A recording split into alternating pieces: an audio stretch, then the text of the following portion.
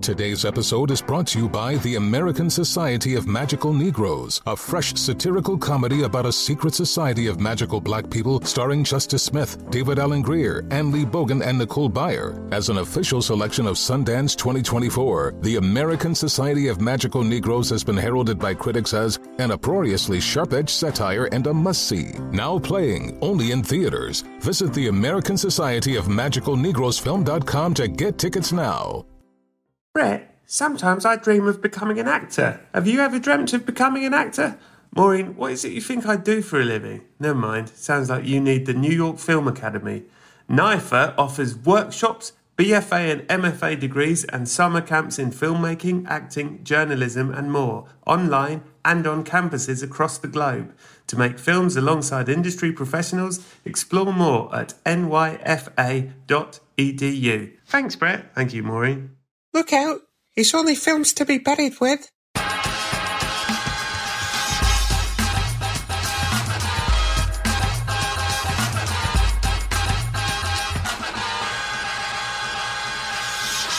Hello and welcome to Films to be Buried With. My name is Brett Goldstein. I'm a comedian, an actor, a writer, a director, a harvester, restaurant, and I love film. As Winston S. Churchill once said, success is not final, failure is not fatal. It is the courage to continue that counts. Yes, there's a slow, boring section in Vertigo, but persevere and the rewards are bountiful.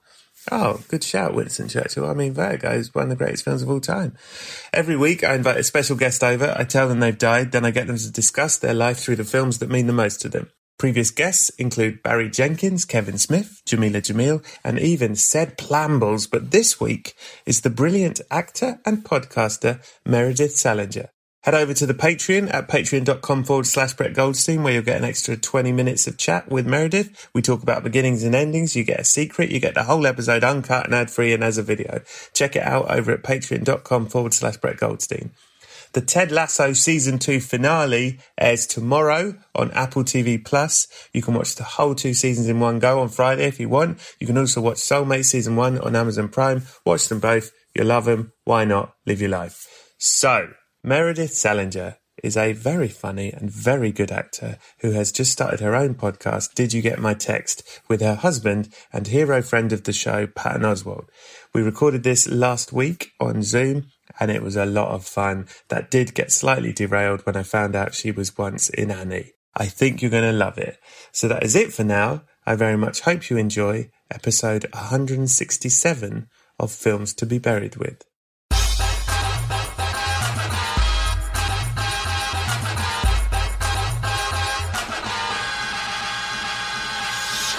Hello and welcome to Films to be Buried With. It is me, Brett Goldstein, and I'm joined today by a hero, an actor, a podcaster, a activist, a Disney legend, a teenage legend, an adult legend, and a superstar person live in front of me now. Please welcome to the show, the wonderful, it's Meredith!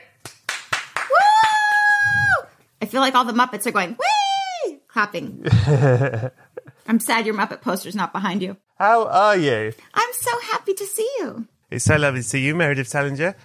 You are in LA, I am in LA, but we're doing this on Zoom because, you know, there's a pandemic. Yeah, as it goes. And easier to film this way. It's lovely to see you.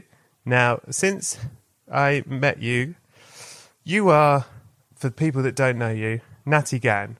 And that's how I know you, Natty Gann. And you are also now doing a podcast yourself. That's with true. Your husband, friend of the show, Patton Oswalt. Tell me. Yes. Tell you about it? Tell me why. Tell me what happened. Tell me why. Oh, God. I'm so fascinated by it. I've listened to it and it's really great. And I'm always fascinated by... Yeah. But I'm fascinated when couples do stuff together only because I would be like... Oh, my God, I don't want anyone hearing my conversations at home. Well, first of all, I don't know how far you've gotten into the podcast, but the third episode, we literally, I start the show laughing hysterically, but only because we were just in the most massive fight right before we started recording. And he's like, I'm going to leave. And he was going to walk out he didn't want to record the podcast. And it was the only time we had. I was like, sit down, be professional. Let's just do this. And And then we hit record and I just burst out laughing because I was just like, okay, you guys, you don't even know the huge fight we just had. And the whole podcast was adorable and charming and we were laughing and we had such a good time. And then it ended and I was like, do you see why I said to do what we were arguing about? And it started right up again and we got in a huge fight. But I was very proud of us that we were able to pull it together. But it is. Is it like doing I've never done it, but I know people who have. Is it like doing couples counselling where like you're kind of on together and then it ends and you still have to talk about what happened in front of that audience? No, that's the beauty of our podcast. I never have to speak to him ever in our whole marriage. It's amazing. You just concentrate into 1 hour a week. Yeah. Well, that's the whole, the bit is basically, the show is called Did You Get My Text? Right. And when we first even met, our whole romance was via text. We met through a mutual friend on Facebook and she invited 15 people to a dinner party. And everybody went but him. And the next day I texted the thread on Facebook, best dinner party ever. Dude, you missed the best fucking lasagna. And then he happened to be online and he DM'd me and he's like, oh man, I was supposed to be there. And I was online at the same time. And so for like 2 hours, we just texted back and forth all through Facebook for 3 months straight, 2 hours every night. We never met. We never spoke on the phone. We're very comfortable texting each other. And so during COVID, he's home. We were home and his comedy tours got canceled and his show was put on hiatus and everything. But he's down like in his room and I'm in my room and we're just texting all day. And so the podcast is like, gives us an opportunity to sit down and just talk about the things. But then we don't have to talk to each other. It's That's so funny. Yeah, you could just go back to texting. Yeah. That's great. So people say Mark Zuckerberg's done no good, but look he at did this one thing. He did one good thing. He did one good thing. That's amazing. And tell me how it is being married to a very successful working stand-up comedian and the fact that he goes away a lot. Is that a lifestyle that works well? As in, is it good that you have lots of time apart or is that difficult? I think because I didn't meet him or get married till I was 47. And so I was so used to being single girl on my own that when we first moved in together, and I'd never lived with anyone before, tons of boyfriends, but they were all really poor choices. Super fun adventures, not someone you want to live with or bring home to your parents. So when we first got married and we were living together, I was always like, whenever I lived alone and people came over, I'm like, can I get your drink? What can I do for you? And you sit down and you chat and you're like focused on the other person. But when you live with someone, you can't just be focused on that person all day long. And it was sort of like, this is so weird. What am I supposed to do with him in the house? And we're not, and he's working. And it was so weird. So it was great when he went away. Right. And it's great. I still get to be my 47-year-old fun single self and be married and have the love and security at home. And it's a good mix. That's so cool. I normally say this to guests before we start recording. I realised that I didn't say it to you, which is if I ask you anything too personal you don't wish you're uncomfortable, please say don't include that and we'll cut it. But I forgot to tell you that up front, but I'm telling you that now because my next question is... Oh, no. Well, no, it's just interesting. You don't have to answer it. But so you were 47 when you got married. What was the longest relationship you had before Patton? Oh, Patton is not my longest relationship even yet. What was your longest? My first boyfriend and I were 3 years. That was high school into college. Then my college boyfriend was 4 years. Then I graduated college and then I had a boyfriend for 2 years and then 9 months, a year and a half, 9 months. So yeah, I think 4 years was the longest. And Patton and I will be married for 4 years on November 4th. Congratulations. So on November 5th, he will be my longest relationship. Oh man, this is really exciting. I must remember to send him a message on November 5th. No, you the message. You did it. I'm making a note of that. Thank you for answering that question. Are you comfortable that I asked it and we can cut it? Brett, I have a feeling I'm really an open book. There's not much. I pretty much say everything. I don't know if it's appropriate or not, but I do. Okay, Yeah. Well, that's very nice. So, something else I've forgotten to tell you. Oh, no. Yeah, and I'm annoyed I didn't tell you this because I don't know how consistent I am with my memory.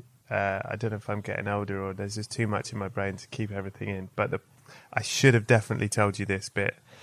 I'll just say it and then we'll deal with it. You've died. Yeah. You're dead. Mm-hmm. Terrible. Oh, yikes. Yeesh. Oh boy. What are we going to do about that? I'm so sorry. How did you die? I know. Well, I hope this isn't actually how I die, but I have always thought I will die from a broken heart. I know that sounds utterly romantic, whatever, but I feel things so intensely and I'm empathetic to such a huge degree. Like, I feel the pain of other people. If I see something physical happen to someone, I can feel it. If I even see the hint of emotion in someone, I feel it. Even the thought or the idea of something happening to someone in my life, like my parents, I can't handle it. I've always thought I will die from a broken heart. I really believe that might be the case. I don't know. I think that's probably what happened. So, I think I'm dead from a broken heart. Who broke your heart? I'm assuming it was Patton, that fucking monster. So many things. Yeah, for those 4 years. Oof. He broke your heart. Is that what broke your heart? No, Patton? my heart gets broken over beautiful things and loss. Like, I don't think anyone will actually hurt me or break my heart. I think, when you hear about those. Something will be so beautiful that it will break your heart. I actually really get that. Maybe it will be Patton being so wonderful that it breaks your heart. We'll see. But really, like, those stories of the people who grow old together and then like the grandma dies and then 2 days later the grandpa dies. Yeah. I feel like that, but not that old. I don't know. There's so many ways to die of a broken heart, but a beautiful broken heart. So you die like in your sleep thinking of the thing? Yeah, probably. Yes. You just fall asleep and then... Like, it will be so crushing that it would just be like, just so crushing. It would just... How old do you think you are when you die? Well, I really think 98 is a good time to go. 98? Yeah. You don't want to hang on the extra 2 years for the letter from the Queen?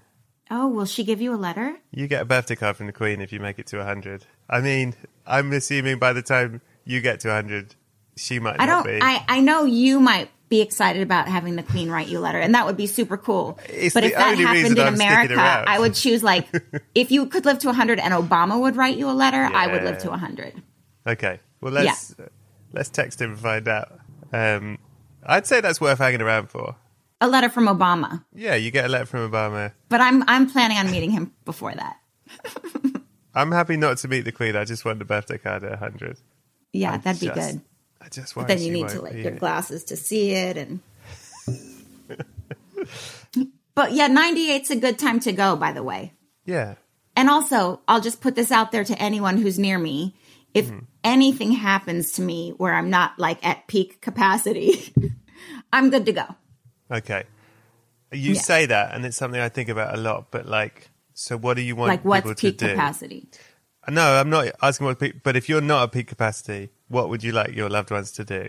Well, I distinctly remember when my grandma was in hospice and she was not doing well, and my stepmom, who I love and who's we're very close, she was on the other side of my grandma, and I was we were both on the other side of the bed, kind of just looking at her. And we were both really, really sad. And I looked up at my stepmom and I said, if I'm ever like this, just pull the plug. And she goes, I will. Like, we were both very adamantly like, oh yeah, whatever you need, boink, not even a thought. It's going to happen. Yeah. So yeah. Okay. Pull that plug. So do you worry about death, or do you just worry about not having a great life? I don't worry about death. I don't worry about it. I hope it does. I mean, I'm a very cautious person.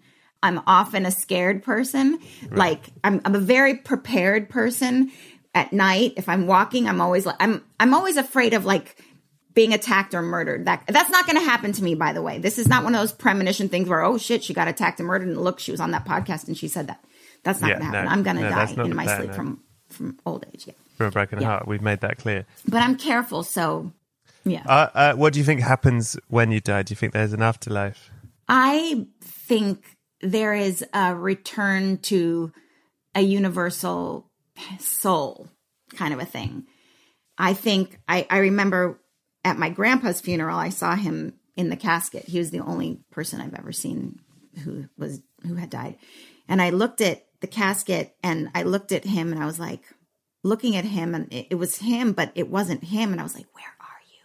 Like I looked up, I was like, where? Like you could feel it wasn't him. And then I thought, you're just, they say you're like a cup of water and then you go back into the ocean and you're all just in the ocean together, or like in the stars and the twilight and you're just all kind of your soul, whatever that is. It's all still starlight around. That's what it kind of feels like to me. I love that. But I also think it feels like you can still communicate with your people. You can still feel them. My daughter, her mom passed away when she was 7. And I still feel like, I still feel her presence very much. We do, as a family, we talk about her all the time. And, I often joke with Alice, like that we're still co-parenting. Like I said to Alice, you need to eat because I was always the fun aunt. And then now I'm a mom. So I'm like, you have to eat your vegetables and you have to do this. And I'm like, look, I promised her that I'm going to take care of you. So come on, don't just do it. Cause don't make me look bad. Yeah. That's nice. I wonder that thing you made me think that when you were talking about your granddad's body, that it's like marionettes, like the soul is the strings. And then when you cut the strings, a body doesn't have life in it. So then you're off up here. Does that make any sense? It feels like it. I mean, it's definitely two separate things. Because you're just a dead body laying on you're just a dead body. What was the thing? Unless you're, nothing. What stopped? I mean, if your heart stopped, but you can restart your heart or whatever. But like, where's the thing that actually animates you? Put all the tubes together, make the body, put everything together. It's right there. But what actually makes it go whoosh? Like life. What is that? And that thing is still twilighting about. When they do heart transplants, I believe this to be true, and I'm not a scientist, but I'm not technically a scientist, despite what my Spotlight CV says in my special skills. I was told this by a doctor that basically a heart transplant, you get the heart, and the heart is just the replacement heart is just there's no battery in it. There's nothing to it. It's just a bit of stuff, and you put the bit of stuff in and you sew it into the thing. And then there's a moment where nothing happens, and then life happens. And it's like that moment where the heart either beats or doesn't beat. It isn't because they've electrocuted it or, nothing's, it's the spark of life. And I mean, people are probably listening to this going, you're absolutely mad. That is not science. But really, it is something. Clearly, it's something. No one knows what it is. And for anyone to say they know what it is such bullshit. But we can all think what we want to think. But clearly, it's something. Yeah, I agree. Now, I've got good news. There is a heaven. It's very nice. It's filled with your favorite things. What's your favorite thing? Oh, my goodness. My one favorite thing. Just, a beautiful, cool breeze on a hot day with this, just laying down and, chilling. Right. In the sun. Well, let me tell you something. That's what heaven is made of. It's a hot day, but there's a cool breeze all the time. And you're laying in the sun. It's wonderful. There's that everywhere. But there's also screening rooms because they show a lot of films in heaven. And they are indoors because it's much better for the dark. Anyway, but don't worry about that because you can step out and get back in the sun between films. In this heaven, they're obsessed with films. You're describing Patton's heaven, by the way. All he wants to do is sit in a movie theater all day long and watch movies. And I want to be on the balcony in the sun. So this is Patton's heaven. Yeah, but you're hanging out. Anyway. But there's the cool breeze for you. You know what I mean? There's the screening rooms for Patton and the cool breeze. That's right. That's exactly right. We did a whole a podcast episode of it. He called me like the wood nymph and he's a swamp troll. Like I'm outside all the time and he's inside all the time. I'm like sunshine. He's like darkness. Yeah. Like these are our personalities. This is why it works, right? We keep having this. Okay, so in this heaven, they're obsessed with films and they want to know about your life, but through films. And the first thing they ask you is, what is the first film you remember seeing, Natty Gann?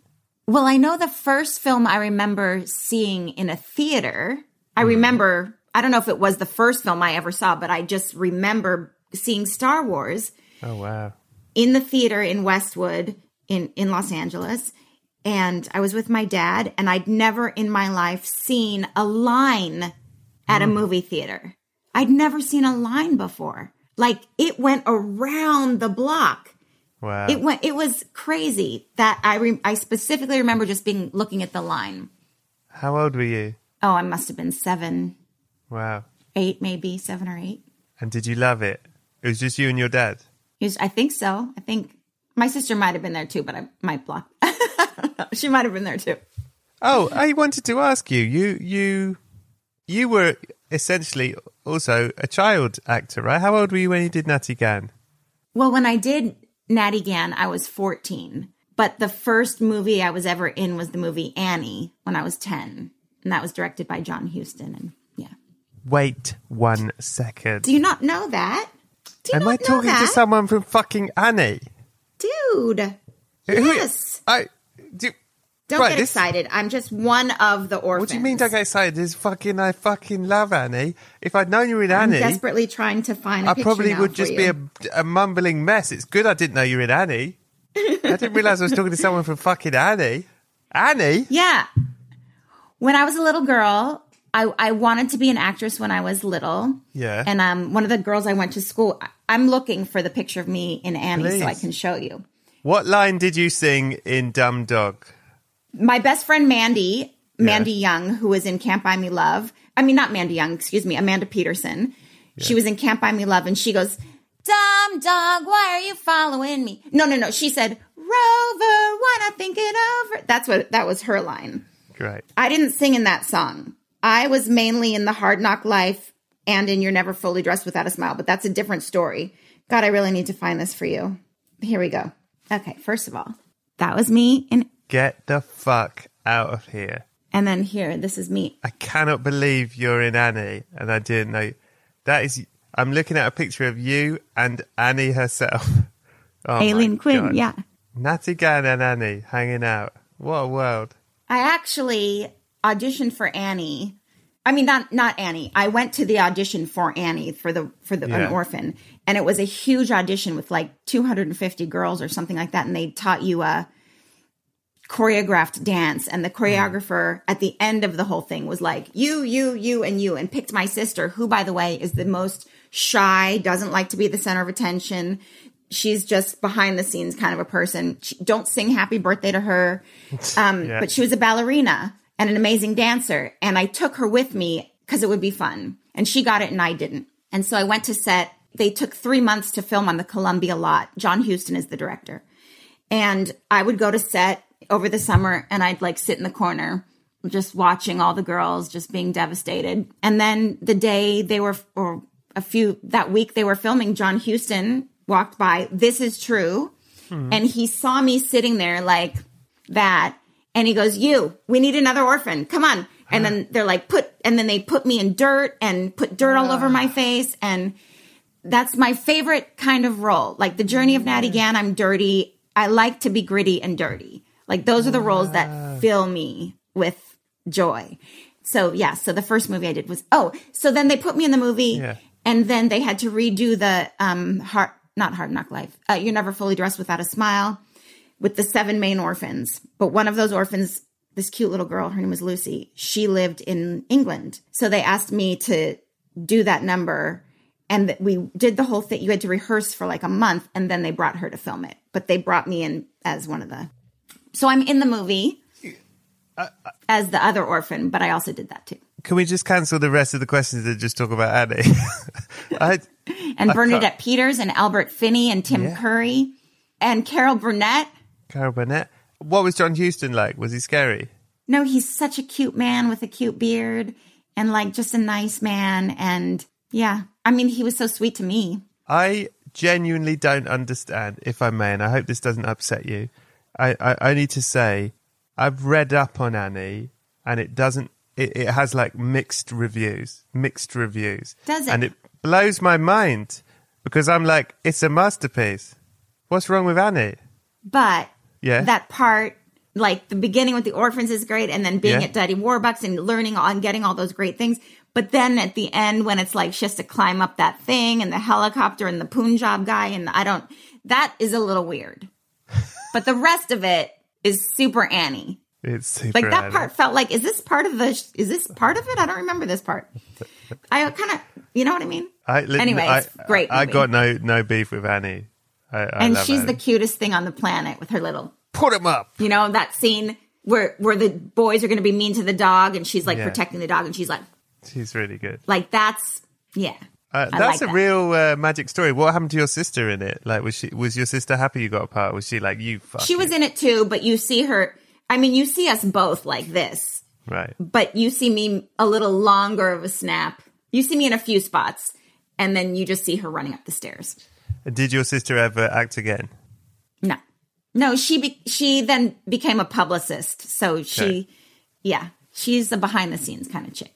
How did you be a child actor and then not grow up to be an insane monster? Because I have incredible parents who care about family and care about education. And we're like, no matter what you do, you're going to college. And my dad's a dentist. And when I first wanted to be an actress, my mom said something like, I want you to follow your dreams. I want you to be an actress, but you have to stay nice, get good grades. Oh, yeah. I don't remember the third thing, but it was the three things she said. It was like, you have to promise that you still have to get good grades and you have to stay nice and don't ever be a show off and all that kind of stuff. Really good stuff. And so I went to college and also, part of the going to college thing, I suppose, was like the thing that kept you out of doing drugs and things like, I mean, I can't tell you how many of my dear friends died that I've worked with. Like, for example, my sweet friend, Mandy Peterson, who was in Annie with me, she died. I think drugs had a lot of things. My friend River Phoenix, I did the movie A Night in the Life of Jimmy Reardon with him. And Corey Haim died. I know it's complications but so many of the people I worked with all young and gone.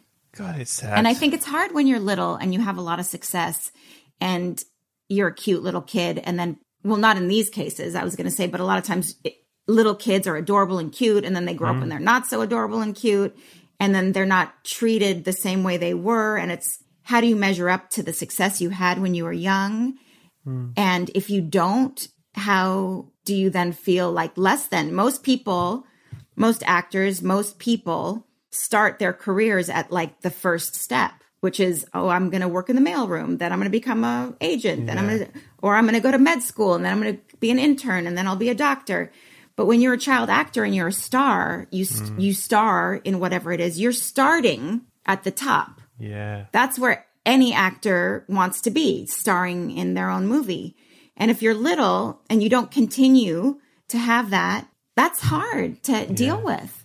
Yeah. It's true. And I guess I just have good parents because they're, Well, you must do. I mean, I'm serious. It's interesting. And they also didn't have to live off me.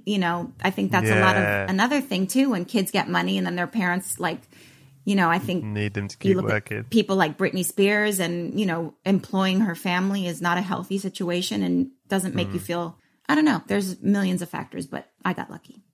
Hello, my neighbour Maureen. What's this I hear about you getting a promotion at the office? Didn't you just get promoted last month? It's all thanks to Canva. I've been nailing every meeting with AI-powered Canva presentations. Isn't that Canva's AI slide generator, where you just describe your presentation in a few words and Canva presentations will generate captivating slides in seconds? That's right. And to top it off, I use Magic Write, Canva's AI text generator, to perfect my points. Sounds brilliant, Maureen. No more copying and pasting from other programs. No more app switching. Can Canva Docs with Magic Write generate any text you want for work? Yes. Sales proposals, marketing plans? Yeah. Meeting agendas, ratings of all 12 Muppet movies using the extensive point system I developed at age 12?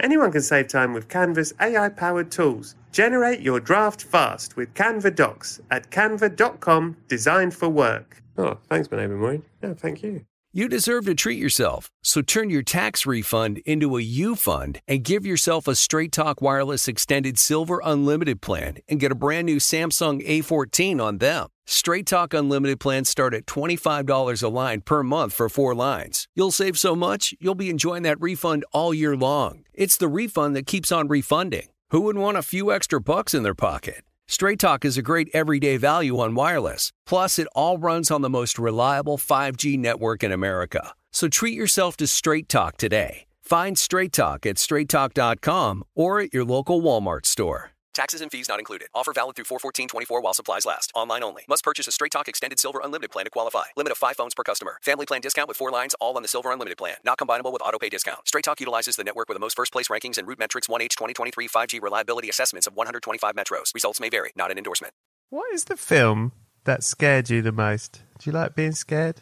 I don't like being scared. Even like if as a joke, like you're walking into the room and someone like opens the door and goes, boo. Yeah. My initial reaction is like, and then I'll break down and cry. Like I don't like to be scared. Okay. I remember seeing Texas Chainsaw Massacre, the 1973 movie when I was in 8th grade.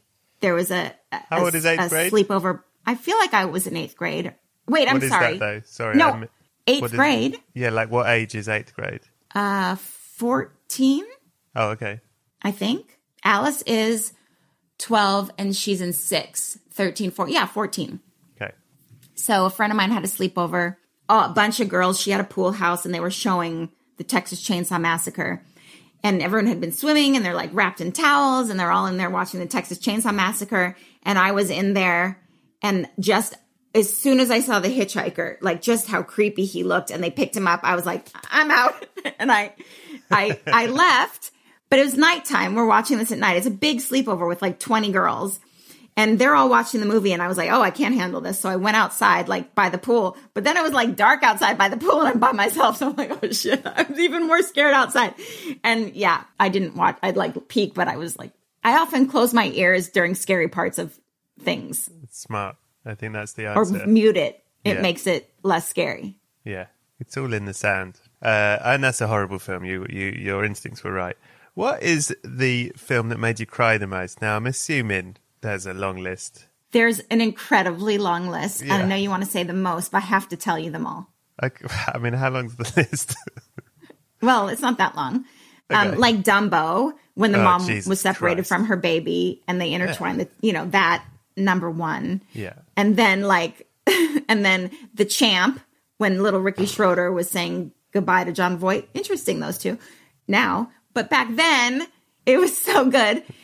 Then it was like also my parents had gotten divorced when I was around 5. And around the time Kramer versus Kramer came out was when I think there was like some custody weird thing. And my dad took me to see Kramer versus Kramer. And it was pretty heavy.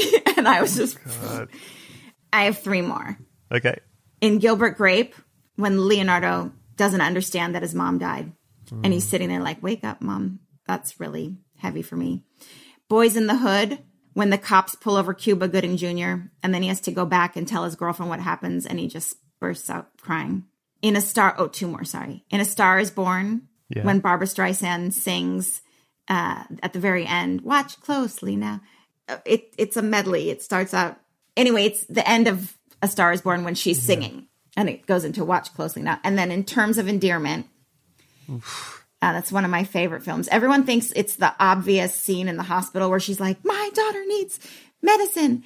But mine was, and this is why I think I'm going to die of a broken heart, because there's Shirley MacLaine as a grandma.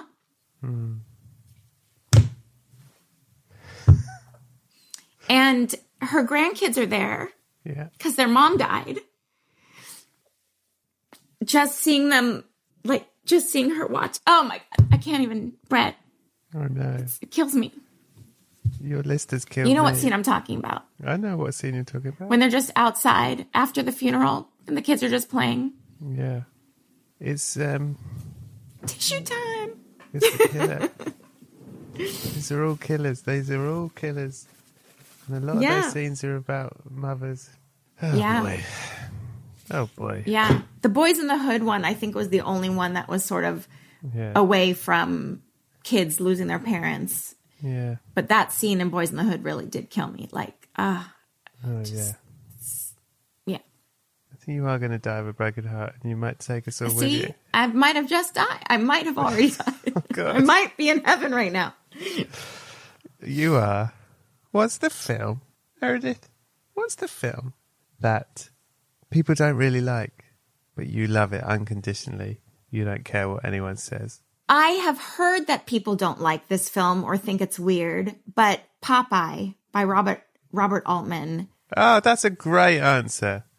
Everyone thinks that's weird. That's a really good answer. It was very badly reviewed and people think it's weird, yes. But I love that movie. I loved that movie. I thought Robin Williams was amazing. And when Shelley Duvall sings, he needs me, he needs me, he needs me. And they use that song in Punch Drunk Love, by the way, but it kills me. I love that movie. And it was so, the art direction and the sets and Robin Williams. And I love that movie. But people don't like that movie. People don't like that movie. They think it's weird. And you're right. That's a really good choice. I think people just can't handle, like, it doesn't sort of fit a template. It's not like it's so other odd. films. It's a very odd film. No, it's really odd. But it's very great. artsy, but like tonally, weird, is it a cartoony, kids' film? Yeah, and a little dark, like kind of really dark. Yeah, but like kills me. Really, I love it. Really good. What's a film that you used to love? You loved it, and then you've watched it recently, and you've gone, "Oh no, I don't like this anymore," for whatever reason that may be. I feel like I haven't seen this in a while. I used to watch the movie Weird Science all the time with Anthony Michael Hall and Elon Mitchell Smith and Bill Paxton. I loved it. And Kelly LeBrock. Mm-hmm.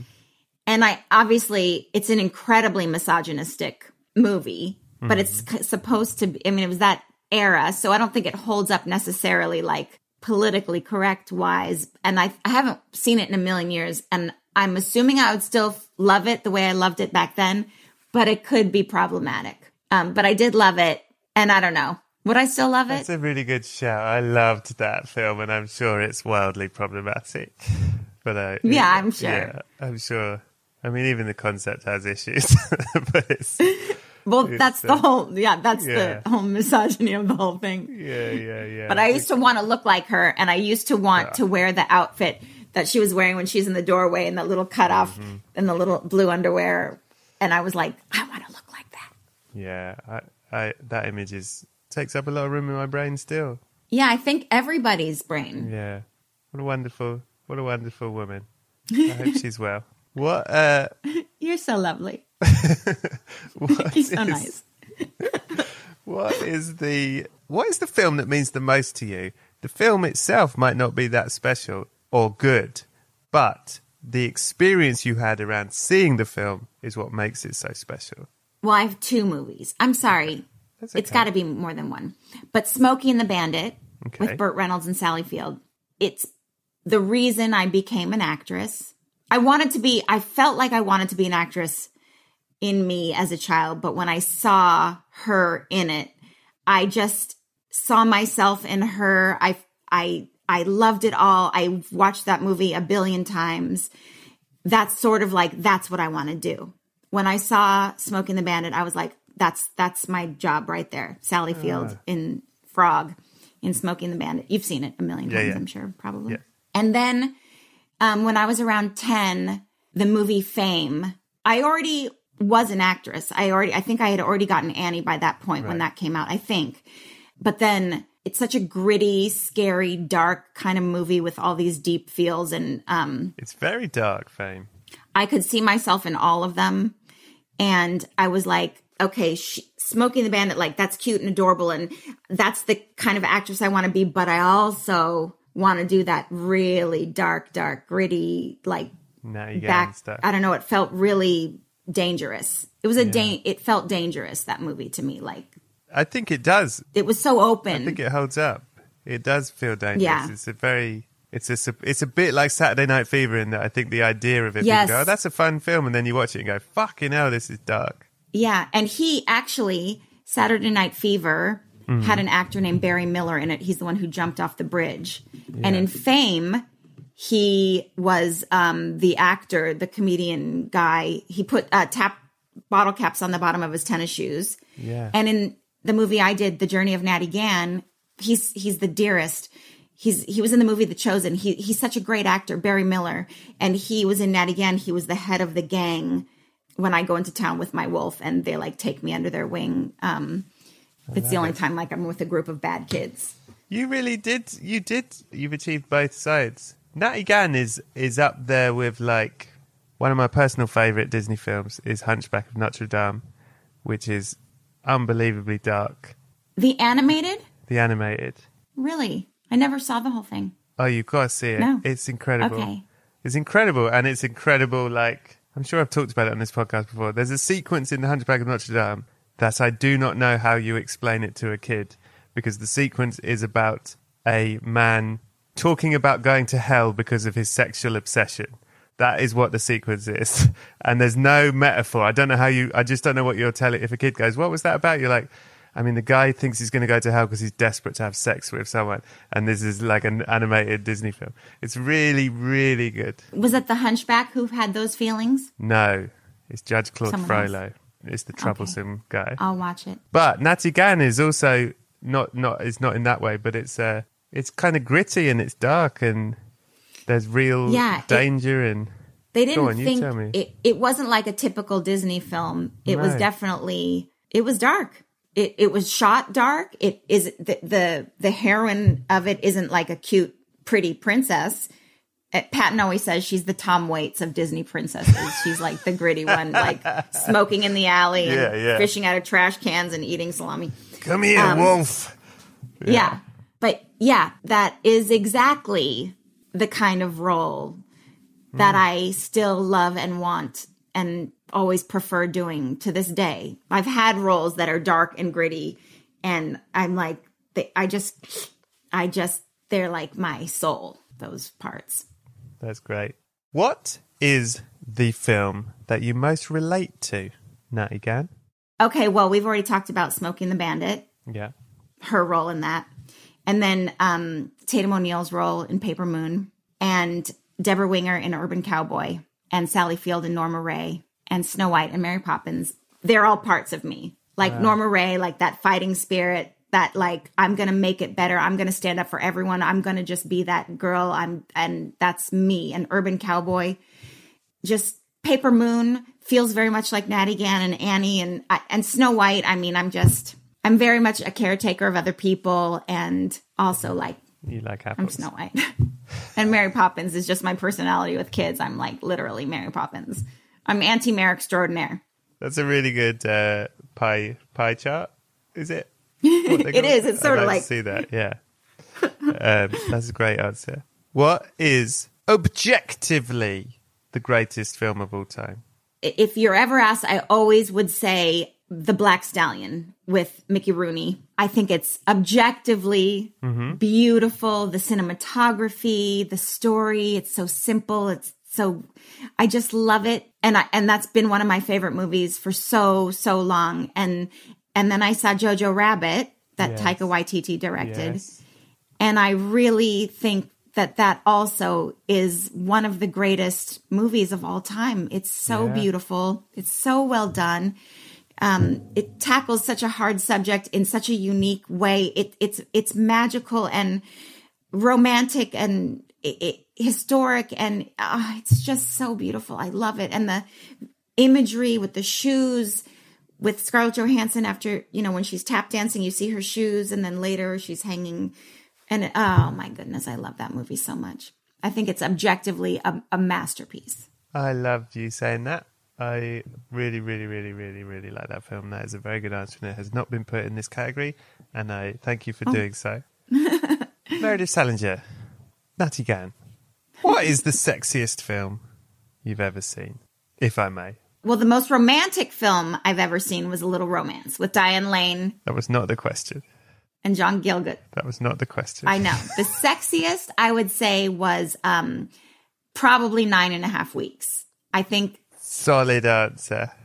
I was 18 when it came out, and just remembering like sexy things, like officially like pointed towards sex, was that movie. And the food thing was so sensual, and the power. I mean, it's totally horribly inappropriate. It's the worst misogynistic, most hideous film of all time, truly. But there was something so sexy about just the dominating power thing that he had over her, and she was so. Oh my God. It was a very sexy movie. What was the most romantic one? Oh, A Little Romance with Diane Lane and Laurence Olivier. I said John Gielgud, but it was Laurence Olivier. Lovely. I love that movie. It's so beautiful. I was like, that little romance between those two.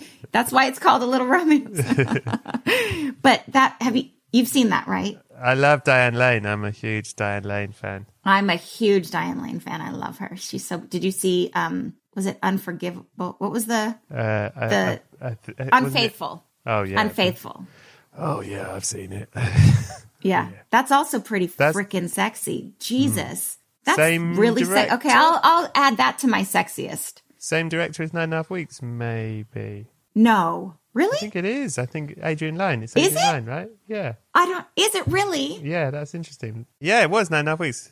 Oh my God. Well, there. I certainly have a kind of thing I like, I guess. You like Adrian Lyne? I guess so. What is... there's a subcategory to this question, I'm afraid. And we're just going to have to... Yeah, I know what you're going to ask. I think I know what you're going to ask. Troubling boners, worrying wide-ons. What is the film you found arousing that you weren't sure you should? Well, I knew this was one of the questions, and I did think about it, and nothing really popped into my mind at all, other than Jessica Rabbit from Roger Rabbit, and just wanting to look like her, wanting to be like her. And oh my God, I just had an epiphany. She is with a short little comedian rabbit. You are Jessica Rabbit. He's my little... Oh my God. He's my Roger Rabbit. That's really funny. Yes.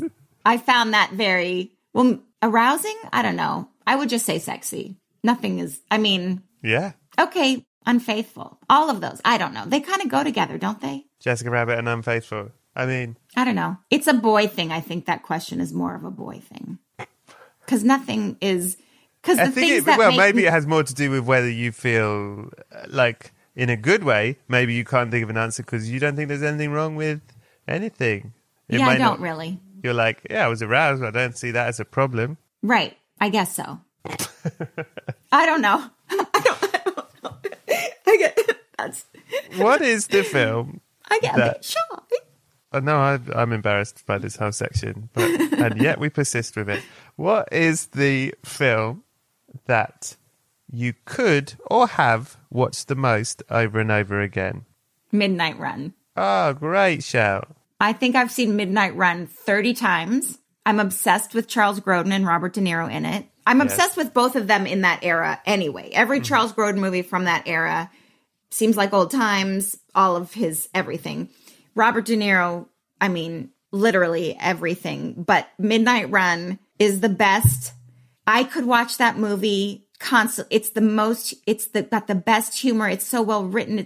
I just love that movie. Love it. Love it. Have watched it a billion times. Perfect. And of course, Smokey and the Bandit and the Muppet movie. Yes.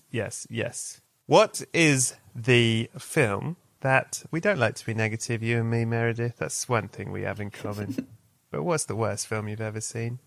I remember taking my friend's daughter to see Cars 2. And I don't think I've ever walked out of a movie before, but I was like, this is atrocious. Wow.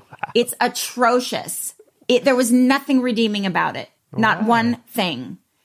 Awful. Walked out. I hate walking out of movies. I think that is not a good thing to do. You took the kids with you. Were they like, we're having fun? Yeah. You're like, no. I kept saying to this little girl, I was like, this is terrible, right? None of us are enjoying this, right? I'm like, do you like this? Do you like this? And she's like, okay. Let's get out of here. Let's go get ice cream. That's nice. I mean, terrible, but, What's the film that made you laugh the most? Well, I would say Caddyshack. I think I don't usually laugh out loud usually. I usually am like, oh, that's clever. I mean, I think I don't know. I can't remember if I've laughed, but I find it funny. But the one time I actually did laugh was, and this is definitely not what you're looking for, but I remember years ago I went to see the movie Boys on the Side with one of my best friends. It's a Drew Barrymore movie and somebody's dying of AIDS. And it was and I saw it in a packed theater, and I was sort of like close to the front row with my best friend, and we were watching it, and it was so quiet. There was like a scene that's just so sad, and everyone was just silent, and I was crying so hard. I was like, like people could hear me, and then she was crying so loud, and I looked at her, and we were like, and then we burst out laughing because we were so loud that people were like, shh. And then we started laughing because we were being loud. And then I couldn't stop laughing because I couldn't stop crying. And that's a really lovely answer, actually. Actually, I really like that. Meredith Salenger. Yeah. You've been absolutely wonderful. As expected, to be honest. I came into this thinking, she'll be wonderful. And you were wonderful. However, when you were 98 years old, you were 2 years away from that letter from Obama. And I had got a birthday card from the Queen lined up. Not that you were interested, but one was on its way 2 years coming. But anyway, you saw something very, very beautiful, and it was love. And it was love between you and Patton. A very lovely thing happened. It was so beautiful that you lay in bed and you went to sleep and you went, your heart exploded like that. And your marionette strings dropped and you ascended to heaven where there was a cool breeze on a hot day and you were lying in a field. I'm walking about with a coffin, you know what I'm like. And I'm like, I wonder what Meredith's... I know you. You and your coffin. I wonder what Meredith's up to. I'll just pop in and see you're dead in the bed. Oh, no. And, terrifying, sad. The really bad thing is no one had noticed. And your body no one noticed. Had been eaten by... oh, no. By the very wolves that you had acted with. In that again had come back to, because they were going to, your family, they were going to return you to the woods. And I was like, get off her. And there was like bits of meat everywhere and it was a fucking state. Anyway, I clear up as best I can. I put all your bits in this coffin. But then, because of all the wolf stuff and the bits of the ground they've been chewing and the beds, and it's a mess. There's so much more than I was expecting. I've stuffed you in the coffin. It's full. There's really only enough room to slide one DVD in the side for you to take across to the other side. And on the other side, it's movie night every night. One night, it's your movie night. What film are you taking to show everyone in heaven when it is your movie night? Meredith Salenger, go. The Journey of Natty Gann.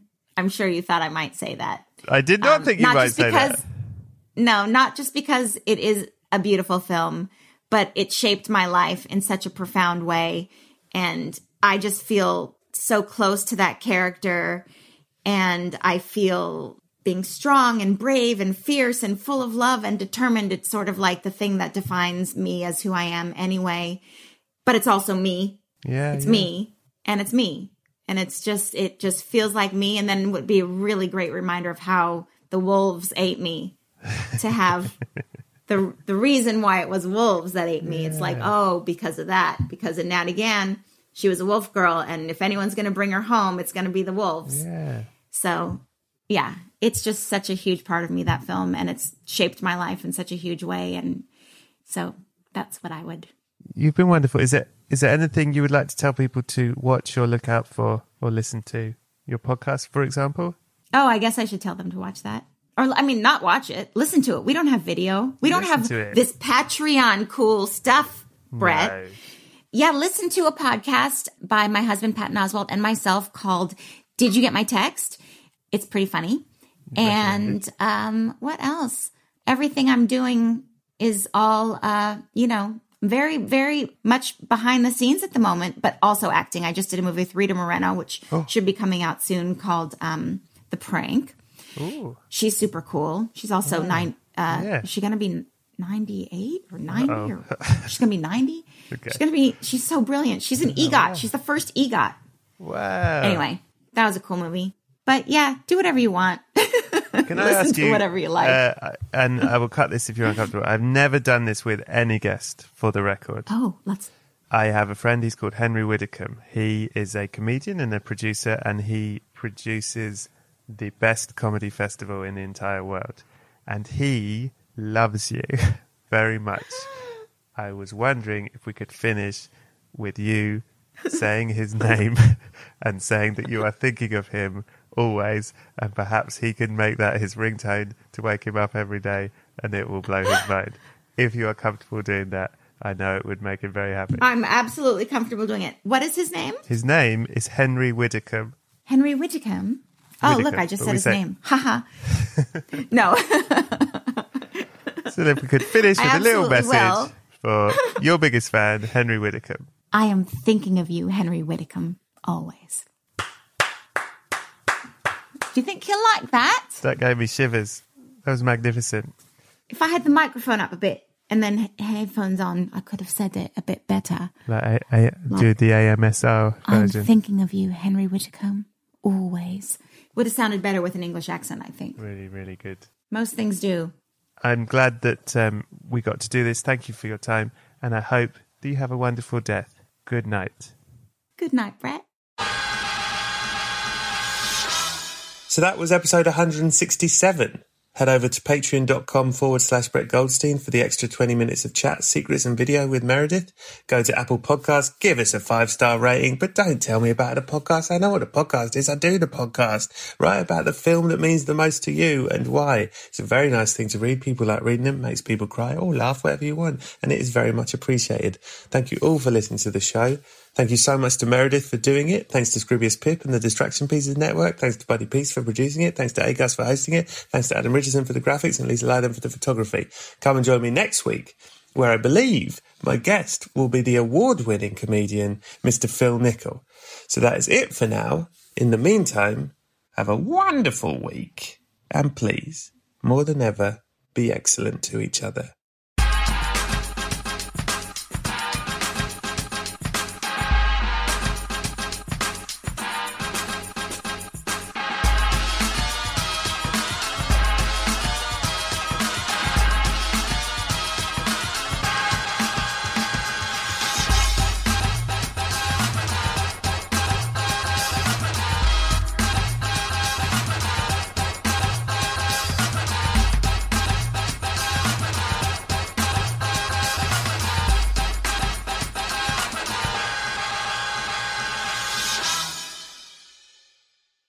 Brett, sometimes I dream of becoming an actor. Have you ever dreamt of becoming an actor?